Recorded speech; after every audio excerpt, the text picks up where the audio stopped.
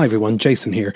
On May the 14th, Stephen and myself will be appearing with the one and only Mark Lewison at the Pavilion Theatre in Dunleary, Dublin. We're going to be celebrating 60 years of A Hard Day's Night, and we would love you to join us. For tickets, go to paviliontheatre.ie or nothingisrealpod.com. Many of us have those stubborn pounds that seem impossible to lose, no matter how good we eat or how hard we work out. My solution is PlushCare. PlushCare is a leading telehealth provider with doctors who are there for you day and night to partner with you in your weight loss journey. They can prescribe FDA-approved weight loss medications like Wegovy and Zepbound for those who qualify. Plus, they accept most insurance plans. To get started, visit plushcare.com/weightloss. That's plushcare.com/weightloss.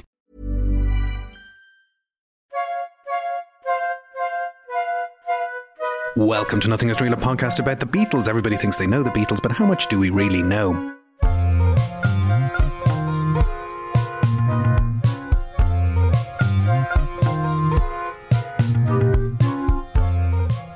My name is Jason Carty.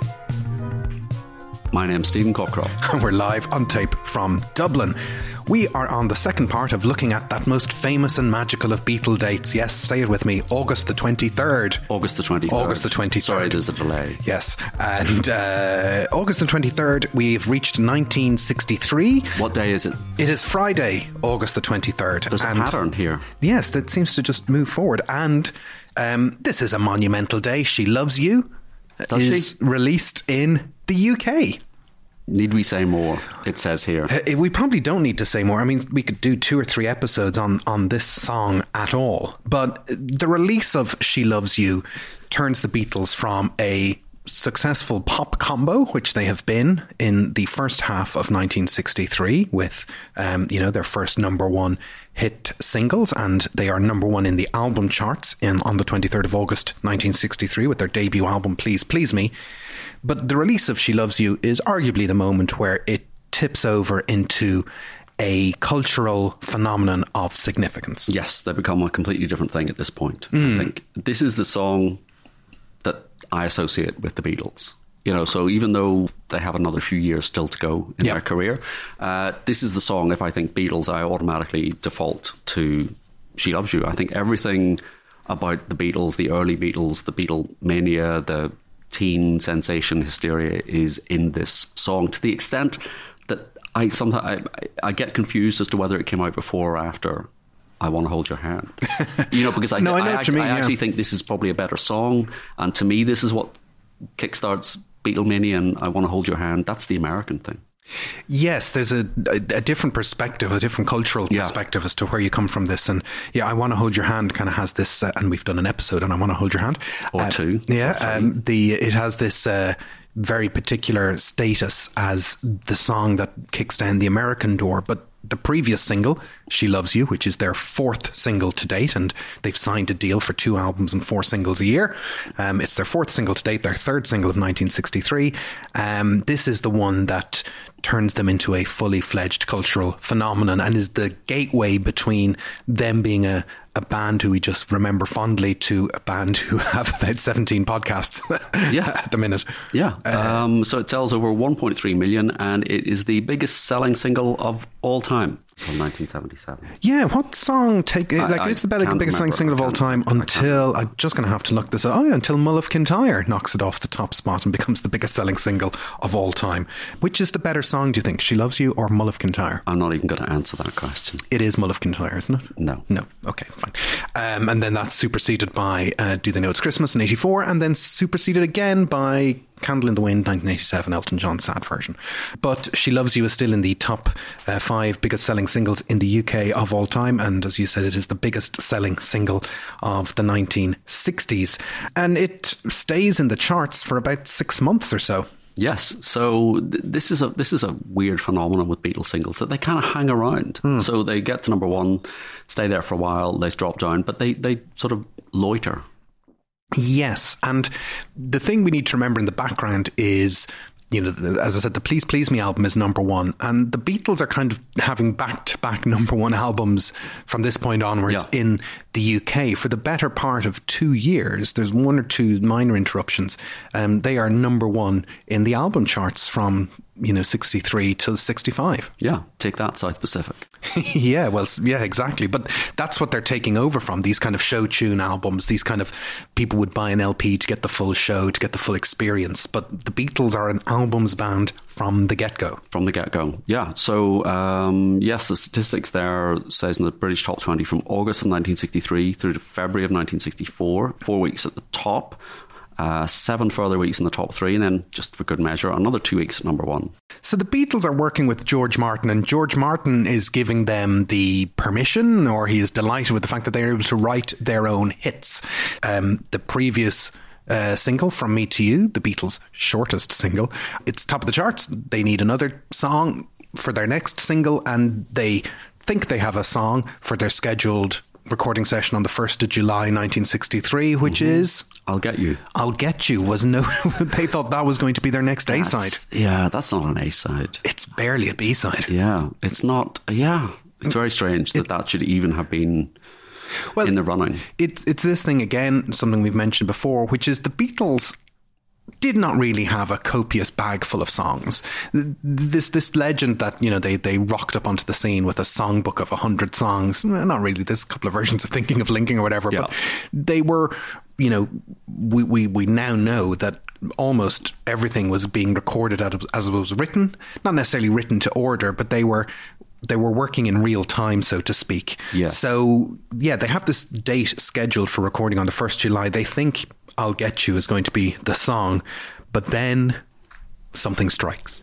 They end up in a van in Newcastle. And magical things can happen in a van in Newcastle, I've been told. Well, I'll take your word for that. But so back in 1963, Paul says we were in a van up in Newcastle somewhere, and we'd just gone over to our hotel. I originally got the idea of doing one of those answering songs where a couple of us singing about She Loves You, and the other one says yes, yes, bit, yeah, answering whoever is saying it. But we decided that was a crummy idea.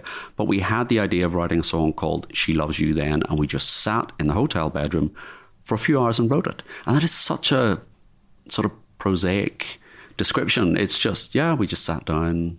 We thought, we'll... Well, the Beatles talk about how their early singles, relied heavily on the personal pronouns. Yeah. Please, please me, from me to you. And then this is the next in the series of She Loves You. But what you can kind of see in a song like She Loves You is, and maybe it's a Paul kind of tack, which is, okay, well, what does a song like She Loves You mean? Oh, well, it's going to have to be reportage, isn't it? And so they kind of pull that thread, and the song kind of comes out of that. I think that's it. And they are constantly moving forward. So as you say, to the extent that they have songs written, they don't use them unless they're absolutely stuck. Beatles for Sale has a few. But so they are driving forward, and it is this notion that Paul is the one who can hear the song in his head and takes a much more considered approach. What is the song going to be? What is it going to sound like? And it's this idea, they're still in that period of sort of sitting on hotel bedrooms looking at each other eyeball to eyeball, that Paul likes to say, and they come up with the song. Well, it's that storytelling thing which we saw in Peter Jackson's Get Back when he's writing The Long and Winding Road, and he goes, and now verse 2, the weather obstacle. He talks about the long and windy nights and all that kind of stuff. Cynthia Lennon thinks though that the inspiration comes a little bit earlier. Yeah, she thinks she's the inspiration. It's her first wedding anniversary after all. It is her first wedding anniversary. So, I hadn't thought of that. That's absolutely right. I changed my mind, and this is absolutely true. So in her 2005 book, John, because she's written a few, she recalls an event in 1958, and she says, John was also a romantic. A side of him I saw more often as our relationship deepened. He wrote love poems on scraps of paper and passed them to me at college. For our first Christmas, he drew a card with a picture of me in my new shaggy coat standing opposite him, our heads together, his hand on my arm. It was covered with kisses and hearts, and he wrote, quote, our first Christmas, I love you, yes, yes, yes. A few years later, he used the same idea in one of the Beatles' first hits. She Loves You, yeah, yeah, yeah, just in case you missed the connection. Oh, I see what she's done there. But John says in 1963, we wrote it 2 days before we recorded it, which might be a bit of an exaggeration, but it does seem to have been finished off in Forthlin Road, Paul's house, on the June 27th, 1963, and then they show it to George Martin. George Martin goes, yes, that's a good song. That'll do. That seems like it's fine. They're once again, though, in this position that the song doesn't get lined up for a release in the US. And you know, this is a weird thing, isn't it? That you know, they've proven themselves in the UK. They've #1 album, #1 singles, and that Capitol are still so, you know, totally immune, totally withering in not wanting to put out She Loves You as a single. It is very strange, and it is tempting to wonder what would have happened if Capitol had got behind. You know, would this be the song they were performing on Ed Sullivan, you know 6 months earlier than they actually break through? Is this a quintessentially English, British song that wouldn't resonate with the Americans? I mean, it doesn't make any sense. And I do think that this is a better song. It lands better with me than I Want to Hold Your Hand. Yeah, no, I think I'd prefer it to I Want to Hold Your Hand as well. There's this kind of notion that, you know, the word yeah is an Americanism. And, you know, it existed before this song, but it certainly popularised, you know, the phrase, you know, yeah. It seems odd to believe that there was a time when people were not saying yeah. No, everybody says it. I heard someone saying it earlier on. Just in the street. Yeah. So it is very odd that that Capitol are rejecting this. So you would think logically it would go to VJ Records, who had released the first singles in America that did nothing very much, but they had been a little remiss in making the royalty payments, not to mention that they were teetering on the edge of bankruptcy. So they have to shop around for another American record label that might be interested. And Decca, you think Decca would know by now. Decca decline it, RCA decline it, Columbia say no, but Philadelphia-based Swan Records agree, and they will release it in September '63. And it's a minor success. It's a minor success, and the fact that the early songs come out on different labels in America is one of the reasons why suddenly they will occupy the top 5 spots, because in the American singles charts, because these other labels then suddenly think, oh, we still have the license. We still have the license. We can put this out again. Because of the issues with VJ, Swan are only given permission to release the songs as a single for 2 years, so it's a limited period. And you know, I have been to America once or twice, and I've looked in record shops, and I've never been able to find a copy of this. And it says on the label the words "Don't drop out." We should never drop out. Which is a nice encouragement for people to stay in school. Stay in school, kids. Yeah. We endorse this message. Yeah, I guess so. We put it on our podcast. But as you say, you know, this is licensed to Swan Records. So when Swan Records folds, She Loves You kind of stops existing as an official US single. Absolutely. And Capitol had put it on the Beatles' second album, and that was good enough. Yeah, it still lives there. Yeah. The thing I find interesting is that they are playing the song before it comes out. And that's not really an expected thing at the time. Certainly in the 60s and 70s, a single would be released, and it would often be released to radio roughly at the same time. And, you know, you'd work it up the charts. And then you get into the 80s and 90s, you know, singles would come out weeks in advance to airplay. Yeah. And then they'd kind of hit the charts big. But the Beatles are playing this song on the radio live before the August 23rd release date. Yeah, so if you were tuned to Pop Go the Beatles on the 13th of August 1963, you would have heard a live rendition of this song. And that is a version I've heard, and it's remarkably faithful to the record. So you kind of have to imagine here is a band with #1 singles, #1 album in the country. They've got their own radio show, and 10 days before the single comes out, they're blasting this thing out of the speakers of national radio. And of course it becomes the biggest selling single of all time. They're ramping it up. They actually Epstein's playing a blinder. They're Yeah. ramping up the pre-release excitement for this single. It's a marketing campaign, and it works spectacularly well. Yeah. They also play it live. So they're playing the Gaumont Cinema in Bournemouth. They're doing a 6-night residency, 2 shows a night, with support from Tommy Quickly and Billy J. Kramer and the Dakotas.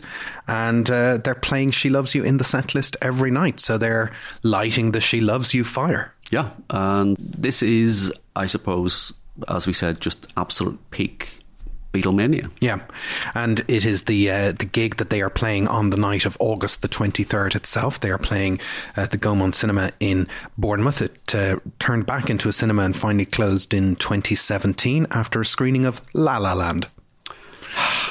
There you go. The building, though, hasn't been torn down, and it's kind of apparently a local planning application for apartments and regeneration. Right, so we can still go and look at it if you want. We can still go and look for it. It's still there. It is still there. I did look at it on Google Maps, and eventually found it. It's a bit sad, but it's one of these kind of classic kind of 1950s kind of cinema buildings. But that's where they were playing on August the 23rd, and they also celebrated Billy J. Kramer's birthday that week. Yeah, at the Gaumont in Bournemouth. And John's wedding anniversary. And John's first wedding anniversary. But August the 23rd, 1963 is the release date of She Loves You. That's a pretty significant date. That's a very significant date. That's a very significant date. Let's wind the clock forward 365 days. Actually, 366 days, because 1964 was a leap year. And August the 23rd is a Sunday. And they have gone from playing Bournemouth in 1963. Where are they playing on August the 23rd, 1964? The Hollywood Bowl. Now, that's a leap. That is a leap. Second wedding anniversary, Hollywood Bowl. Yeah. We all know about the Hollywood Bowl, don't we? We do. So, 1965. No. This is quite an apex, to think 12 months earlier they cannot get their single simultaneously released in the US, that they're begging around for scraps. And August the 23rd, 1964, they are headlining the Hollywood Bowl. It's hard to fathom where their heads might have been at. It really is. You think that the speed of change, and this period, this 63, 64, 65, those touring years, the speed of change is phenomenal. So as you say, the Hollywood Bowl, it's not the biggest concert they'll ever play. It's not the most money they'll ever make. But there's something iconic about the venue. It is iconic. It's a good stage. It's, John says it's got a good acoustics. It's got a good sound. And it has an 18,700 capacity, and all tickets are sold out in April 64. So, within weeks of Ed Sullivan, they're selling out the Hollywood Bowl, and they're doing a 12-song set list. Yes, it occurred to me 12 songs is the number of songs that appear on US albums. So they're just giving people the length of an album. And they took to the stage at 9:30 that night, August the 23rd, and they performed Twist and Shout, You Can't Do That, All My Loving, She Loves You, Things We Said Today, Roll Over Beethoven, Can't Buy Me Love, If I Fell, I Want to Hold Your Hand, Boys, A Hard Day's Night, and Long Tall Sally. And they were finished by 9:45. Probably. But the famous thing about the Hollywood Bowl, and one of the reasons it lives on, is that it was recorded. Yes. And it was a great recording. It was not a great recording. Oh, dear. I mean, I remember when this record came out. This is the first Beatles record I ever bought on the day of release. Maybe not on the day of release, but as it was released. Because you bang up all of the sort of back catalogue, and then suddenly in 1977, the Hollywood Bowl comes out. Yeah, and. So George Martin was tasked in 1977 with putting this together, but he talks about in the recording sessions book, Mark Lewison interviews him, and he said, we recorded it on 3-track tape, which is the standard US format. Why 3-track? People get 3 years. What? Yeah, well, 3-track tape. Yeah, I don't really understand why, particularly as there's these parallel stories that say, US recording studios were much more advanced than UK recording studios. And we know they got 8-track and 16-track before UK studios became standardized with those. So I don't know, does he mean it's a standard format for live recording? I don't know. I'm not an audio historian? I don't know, but he says you would record the band in stereo on 2 tracks and keep the voice separated on the third so that you could bring it up or down in the mix. But at the Hollywood Bowl, they didn't use 3-track in quite the right way. I didn't have too much say in these things because I was a foreigner, but they did some very bizarre mixing. In 1977, when I was asked to make an album from the tapes, I found guitars and voices mixed on the same track, and the recording seemed to concentrate more on the wild screaming of 18,700 kids than on the Beatles on stage. And that does come across. Yeah, it's, we're now starting in the long history of Beatles Incorporated releasing things maybe that do people want them? Should they not be want? Are they releasing the unreleasable? Who knows? But I love this album when it came out. No, I think it came out. Obviously, the Beatles. It comes out in the slipstream of the Beatles contract expiring in 1976 with EMI. So EMI didn't really have to run things past the 4 of them anymore if they wanted to release products. So they were able to put out some compilations, and they were able to put out the Hollywood Bowl record. And the notion was, back in 1964, was that it would come out in 1964. It wasn't intended to sit on the shelves. And the thing that the Hollywood Bowl, the album, has is actually, they went back to the Hollywood Bowl in 65. It's not all the 1964 tapes. No. So it's a composite from the 2 shows, the 2 years. But the idea of having a live album had been around from the very earliest visit to the US. So George Martin wanted to record the Carnegie Hall concerts on the 12th of February 1964 during that first visit. But Capitol were fine with this, but he couldn't get permission from the American Federation of Musicians. God damn it. That's so annoying that we don't have a recording of that. But George Martin also wanted to record in the Cavern back at the very start as well, didn't he? So there is this idea that George Martin, he knows the power of this band as a live act. So, thank you, American Federation of Musicians. No, they ruin everything. But, you can't argue with success. And, a live album is a quick thing, a quick money-making scheme. So they agreed to record this concert on the 23rd of August, 1964. But it just doesn't really work. It's just not done right. Yeah. And there's a Capitol producer called Voyle Gilmore, and he says, it was recorded on 3-track machines with 1/2-inch tape. The Hollywood Bowl had a pretty good stereo sound system. We plugged our mics right in there. I didn't do an awful lot. There wasn't much we could do. I kept thinking maybe we'll get permission to release the tapes. I took them back to the studio, worked on it a while. I edited the applause down, EQ'd it a bit, and he says the Beatles heard it. They all wanted tape copies. I had 5 or 6 copies made and sent over. That's where the bootlegs must have come from. And we have a system at Capitol. We knew where all our copies were. The Beatles said they liked the tapes. It sounded pretty good. They were surprised, but they still didn't want to release it. Yeah. So from the 1964 gig, the versions that end up on the 77 album, the songs are Things We Said Today, Roll Over Beethoven, Boys, All My Loving, She Loves You, and Long Tall Sally. And a little excerpt of Twist and Shout is on the 64 documentary, The Beatles Story album. Have you ever heard that album? No. It's in, if you got the US box, I box. do not. Well, it is in there. This is an album that I picked up thinking, in the early 70s or mid 70s, there was a record store in Bangor where I lived that had American, and there's virtually no music on it at all. It's one of those sort of, it's a scam, basically. Right, yes. You get little kind of 10-second excerpts of songs, and it's mostly just, and then the Beatles did this. It's not very good.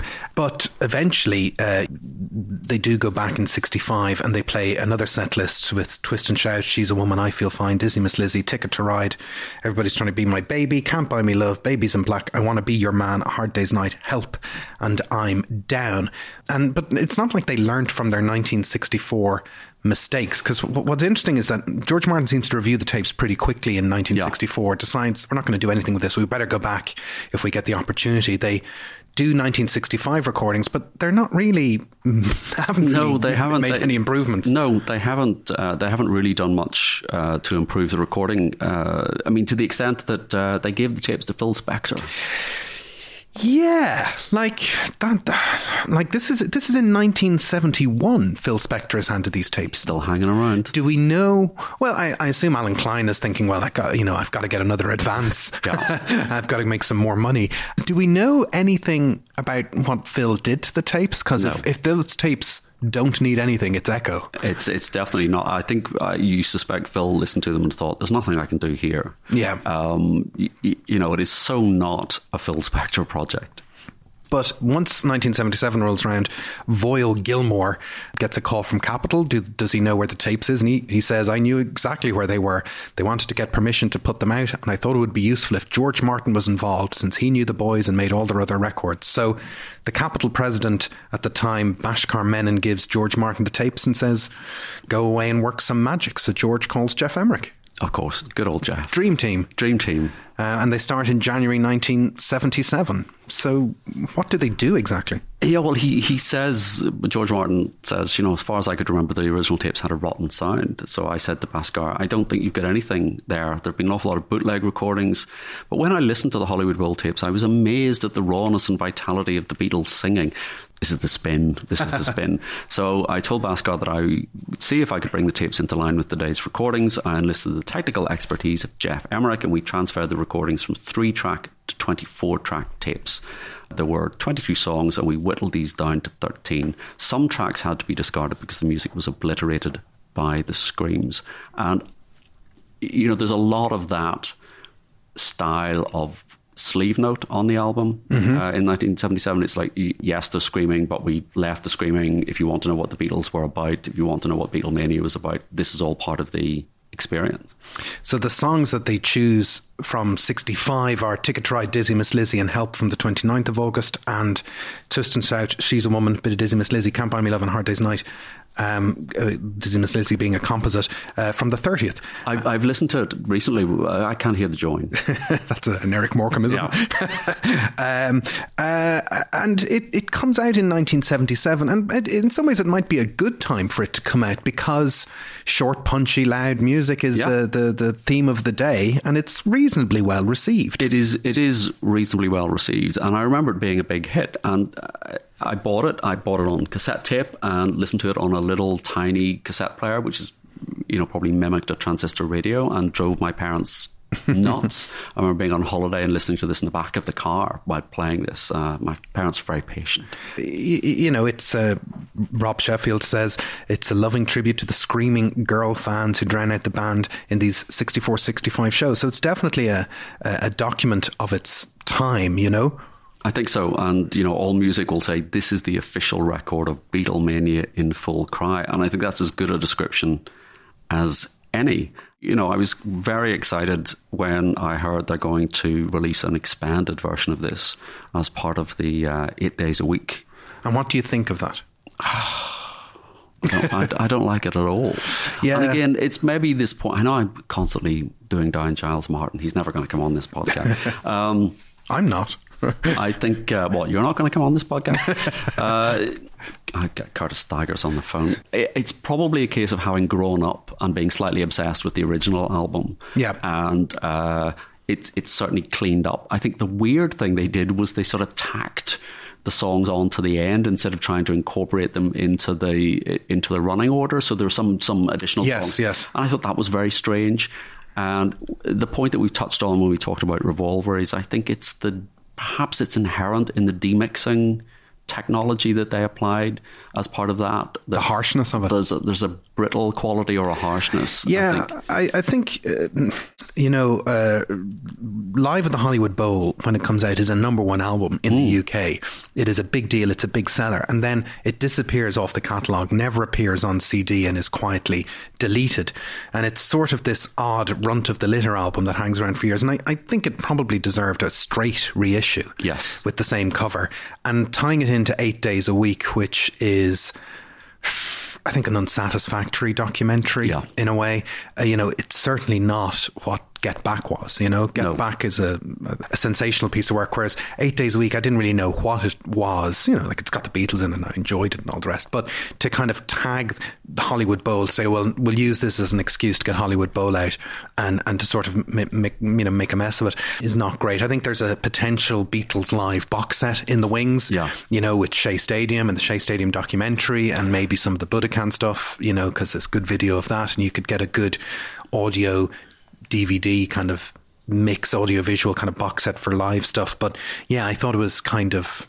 I didn't like the fact that the album was, the cover of the reissue is more in tribute to the documentary. It's a soundtrack. But it's not a soundtrack. It's not a soundtrack. Yeah. That's the problem. And Sorry, Apple on the phone yet? No. They're putting us on I don't think we'll be able to fly to London anymore if we keep complaining about Apple.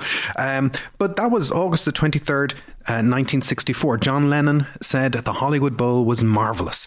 It was the one we all enjoyed most, I think, even though it wasn't the largest crowd, because it seemed so important and everybody was saying things. We got on, it was a big stage and it was great. We could be heard in a place like the Hollywood Bowl, even though the crowd was wild. Good acoustics. So a fond, as you say, a very totemic gig. It's Hollywood, baby. It's Hollywood, baby. That's where you go to get all the big breaks. And we're going to take a big break right now. See you, Lou. You're so good at this. End of part 1. Intermission. Mom deserves the best, and there's no better place to shop for Mother's Day than Whole Foods Market. They're your destination for unbeatable savings, from premium gifts to show-stopping flowers and irresistible desserts. Start by saving 33% with Prime on all body care and candles. Then get a 15-stem bunch of tulips for just $9.99 each with Prime. Round out Mom's menu with festive rosé, irresistible berry chantilly cake, and more special treats. Come celebrate Mother's Day at Whole Foods Market. Hey, I'm Ryan Reynolds. At Mint Mobile, we like to do the opposite of what Big Wireless does. They charge you a lot, we charge you a little. So naturally, when they announced they'd be raising their prices due to inflation, we decided to deflate our prices due to not hating you. That's right. We're cutting the price of Mint Unlimited from $30 a month to just $15 a month. Give it a try at mintmobile.com/switch. $45 up front for 3 months plus taxes and fees. Promo rate for new customers for limited time. Unlimited more than 40 gigabytes per month. Slows full terms at mintmobile.com.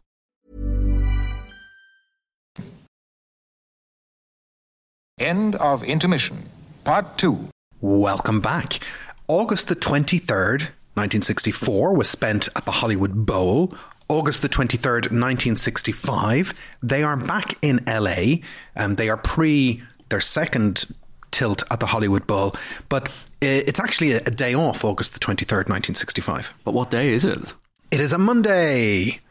It is a Monday, because you can't really party, can't do a rock show on a Monday. It's not really a great gig night. That is not a gig night. And they've just played Portland, and they arrive in California just before dawn, and they are flying in a Constellation aircraft, is that right? Yes. Why? Because they have had to abandon their Lockheed Electra, because the day before on the flight from Minneapolis to Portland, where they were playing a gig, an engine had caught fire.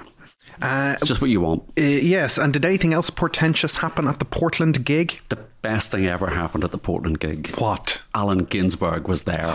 And Allen Ginsberg was so moved by the gig that he wrote a poem called, check notes, Portland Coliseum. Wow. We should listen to that poem, shouldn't we? We should, if we could get somebody sufficiently emotive. Yes. Let's cut to producer Ado.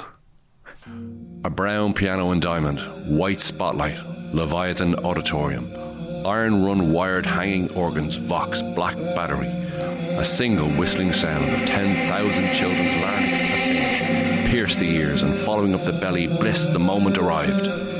Apparition, 4 brown English jacket Christ-haired boys, goofed Ringo battling bright white drums, Silent George, hair patient, soul horse, short black skulled Paul with the guitar, Lennon the captain, his mouth a triangular smile, all jumped together to end some tearful memory song, ancient 2 years. The million children, the 1,000 words, bounce in their seats, bash each other's sides, press legs together nervous, scream again and clap hands, become one animal in the New World Auditorium. Hands waving, myriad snakes of thought screech beyond hearing. while a line of police with folded arms stands, sentry to contain the red sweater ecstasy that rises upward to the wired roof. Wow, that was beautiful, wasn't it? It was something else. That was absolutely fantastic. They go to LA. They arrive on the morning of August the 23rd, and they are staying at 2850 Benedict Canyon Drive in Beverly Hills, which was owned by Zsa Zsa Gabor. She must have been in full tilt Green Acres mode at this time. Was she not there? Well, maybe she was at work, but... I like the idea of Zsa Zsa Gabor at work. Well, no, maybe it was summertime and they were having some down season, but this is a portentous LA break. They have about 5 full days off in a house in LA. They are the kings of the world. They are the biggest stars that have ever been in the music business. So what to do? What do you do? Drugs? Yeah, I think so. Lots of drugs? Lots and lots of drugs. What exactly do they get up to? Well, it's not really a secret that they're in town, for a start. No, it's not a secret that they're in town. So the fans find out where they are. They're surrounded by security guards and police. So people are. This is what makes the the drugs so weird. People are arriving. People with drugs are arriving and getting through the police cordon.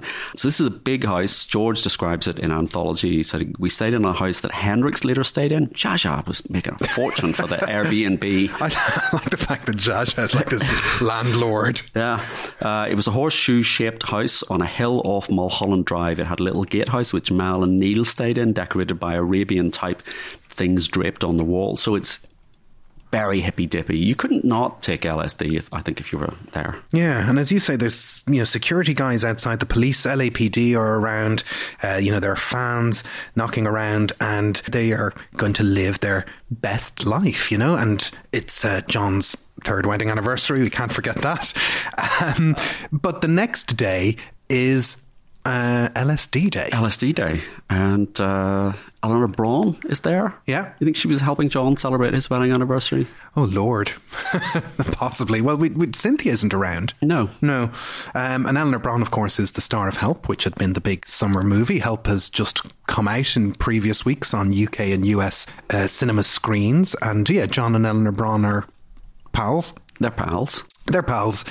Who else is at the party? Roger McGuinn or Jim McGuinn, depending on your state of consciousness. David Crosby, both in the Birds. At this time, yeah. And Daily Mirror newspaper journalist Dawn Short. Because if you're going to take LSD, you want to have a journalist from the Daily Mirror. It's quite wild that they have like these kind of internal confidants and they're allowed to, be present for taking LSD. So it's John and George are about to take their second LSD experience. Yes, no dentists are present. Following their famed first experience with the dentist and the driving the Mini and the lift on fire and all that kind of stuff. This is the first time that Ringo takes LSD. I would love to have been there to see Ringo taking LSD. Yes. What would Ringo's inner dream state be, I wonder? Bongos. A nice Ford Zephyr or something. Yeah, cowboys and Indians and country music and... Yeah, mind-expanding set of toms. And what's Paul doing? He's not partaking. What a big square. He's kind of sitting in the corner while everybody else is dropping acid with Eleanor Braun and the Birds. I often come to Paul's defence, but... you think it's indefensible that he didn't take LSD? Well, no, I'm not saying that, because obviously... Yes, you are. It is...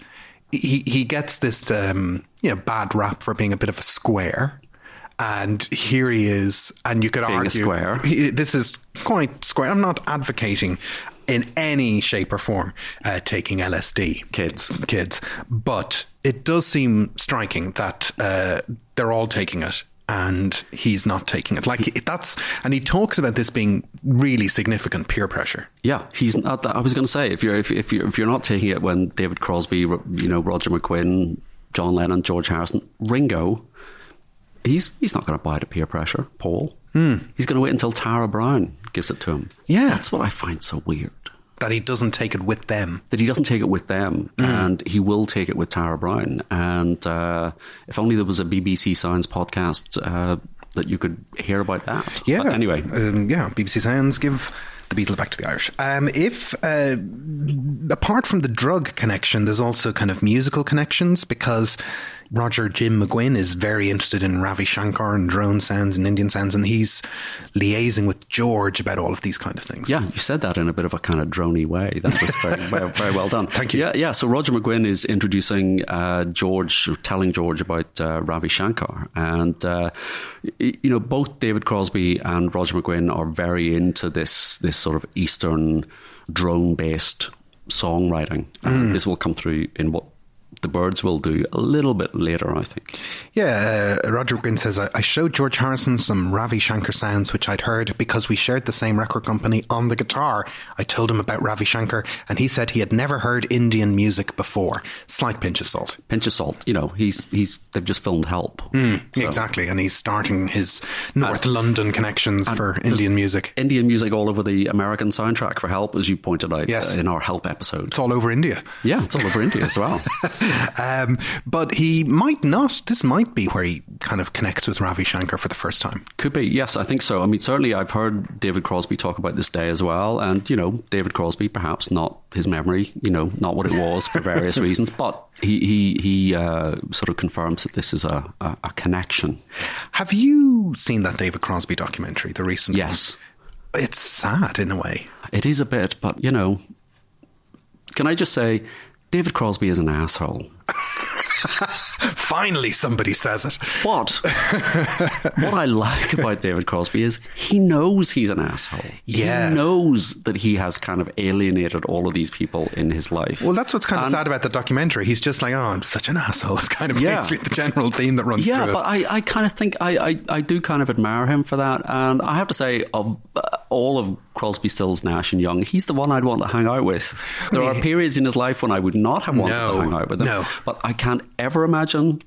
I'm going to now start excluding people from ever coming on this podcast. I never, ever, ever want to be in a pub with Graham Nash. I think that would be insufferable. Yeah. Neil Young, I have nothing in common with Neil Young. Yeah. Stephen Stills, he's just mad. David Crosby, he's the man.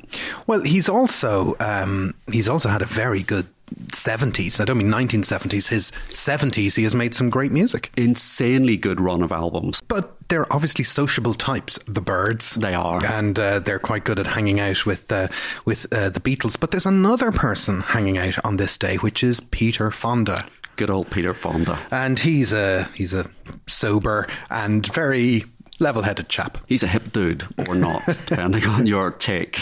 And he's also enjoying the drugs. He is. And, Peter Fonda, Jane Fonda, they're part of the Fonda dynasty. Yep. They're movers and shakers, and they're, I suppose, prototype beautiful people. Yeah. And so he's there partaking. And, of course, this is the incident which leads eventually to the song She Said, She Said. So Peter Fonda says, I told George there was nothing to be afraid of and all that he needed to do was relax. I said that I knew what it was like to be dead. What? Because when I was 10 years old, I'd accidentally shot myself in the stomach and my heart stopped beating 3 times while I was on the operating table because I'd lost so much blood. If you were tripping on acid, I can understand that's not what you want to hear. Yeah, John recounts the same story. Peter Fonda came and he kept saying, I know what it's like to be dead. And we said, what? And he kept saying it. And we were saying, for Christ's sake, shut up. We don't care. We don't want to know. But he kept going on about it. And that's how I wrote She Said, She Said. Paul felt very out of it because we were a bit cruel. We're taking it and you're not. Was the other side of things that was going on. Is that, they're taunting Paul, Well, that's what he's there for. So George says Paul wouldn't have LSD. He didn't want it. So Ringo and Neil took it. Mal stayed straight in order to take care of everything. Good old Mal. Interestingly, they're not saying, Paul, if you're not taking it, could you kind of just come and keep an eye on everybody? Like, that would have been cool if Paul said, I'm going to be the guy who guides you up and down and next time round you can do it for me. Yeah. But that's not it. That's not it. Was he off writing a hit single or something? I don't know. And George says Peter Fonda was there. He kept saying, I know what it's like to be dead because I shot myself. He'd accidentally shot himself at some time and was showing us his bullet wound.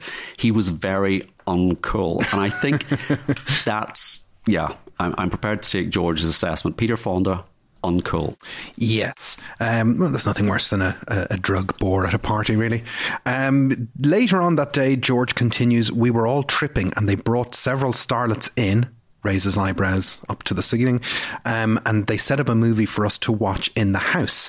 Again, you know, there's an awful lot of boredom in the old days. Yeah. It's not like we were all sitting around on our phones. It's like, could somebody bring in a projector and a film and some starlets and we'll have a go what's going on.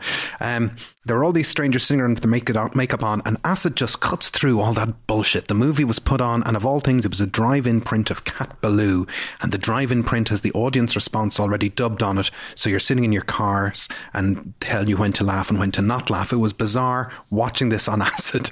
George continues, I've always hated Lee Marvin, and listening on acid to that other little dwarf bloke with a bowler hat on, I thought it was the biggest load of baloney shite I'd ever seen in my life. Too much to stand, but you just trip out. I noticed I'd go there, I'd be gone somewhere, and then bang, I'd land back in my body. I'd look around and see that John had just done the same thing. It's a very striking memory from George. It is. He hates Lee Marvin. He hates Lee Marvin, and I put on his long list of hates. But Cat Ballou, you know who the star of Cat Ballou is? Jane Fonda. Ah, of course. Yeah, Jane Fonda and Cat Ballou. So the Fondas, bringing everybody down. But that quote from George does make me think about how LSD must have affected George's, what would you say, he kind of was always giving out about bullshit and kind of cutting to the chase and people being honest and clear, and what LSD did for him when he perceived the world in that way. Yeah, he's the man. He could see through all the bullshit. He could see through all the bullshit.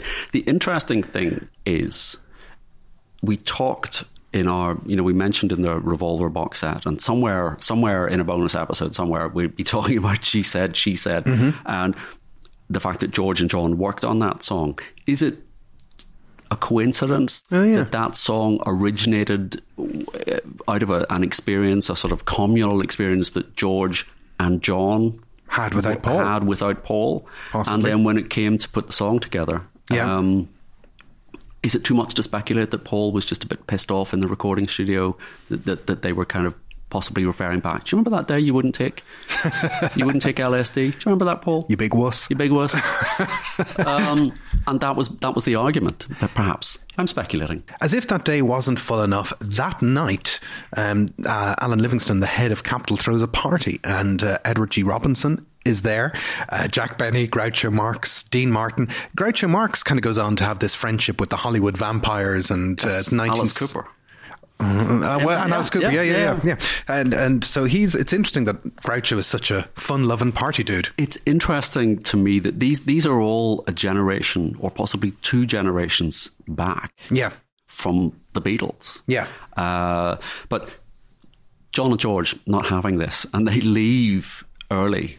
So they leave Paul and Ringo, presumably hanging out with Dean Martin, and John and George go and attend a recording session by the Byrds, where they're recording The Times They Are A-Changing, which is not very kind of acidy. It's not I don't like their version of Times They Are Changing. It's a very kind of pedestrian, but still, perhaps they're all just coming down from their acid trip. But you could say the times were changing in some ways. I see what you did there. Predictably. Rather wish I hadn't, but this is part of a series of days. As I said, they we're looking at August the 23rd. This is when they land in LA. August the 24th is LSD Day, but it's also the week when they visit Elvis Presley. Yeah. So it's even before they do their Hollywood Bowl gigs on the 29th and 30th. So they go visit Elvis Presley on the 27th. So busy week. It is a busy week, and this is famously the one meeting that the Beatles have with Elvis, where they arrive up in cars and he's sitting with his crew and he bonds with Paul over the bass, apparently. And no one can really remember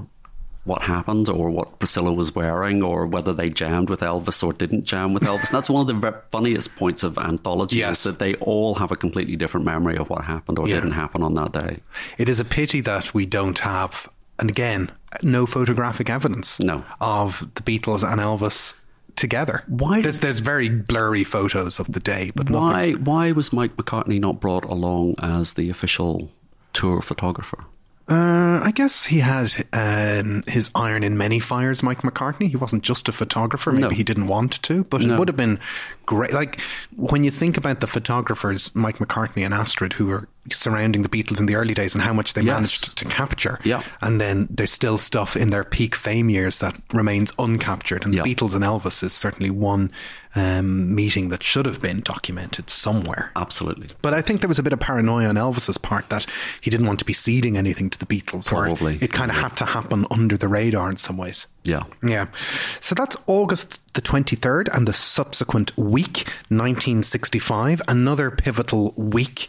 And as we are tracking through the 1960s, we're going to get to 1966, but we are going to leave that for the next time. In 1966, it is a Tuesday and the Beatles play Shea Stadium. It all happens on August the 23rd, doesn't it? On that bombshell, that cliffhanger, we're going to have to wait for Shea Stadium until next week. Yeah, I know. And, you know, what were they going to say? Anyway, we remain available in all the usual places. We're available on Twitter at BeatlesPod, the Nothing Is Real Facebook group, the website, www.nothingisrealpod.com, and all the other social media realms where we exist. There are bonus episodes on Acast Plus, and we thank all our Acast Plus supporters for joining us over there. And for now, my name's Jason Carty. My name's Stephen Cockcroft. And we will see you next time. Thanks for listening. That's passionate enough, yeah? Okay. Please, it's fine. It's fine.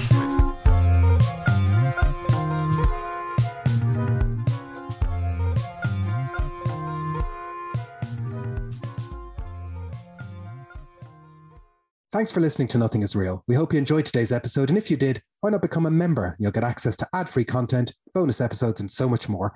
Follow the link in the show notes, sign up on Acast Plus, or visit our website, nothingisrealpod.com.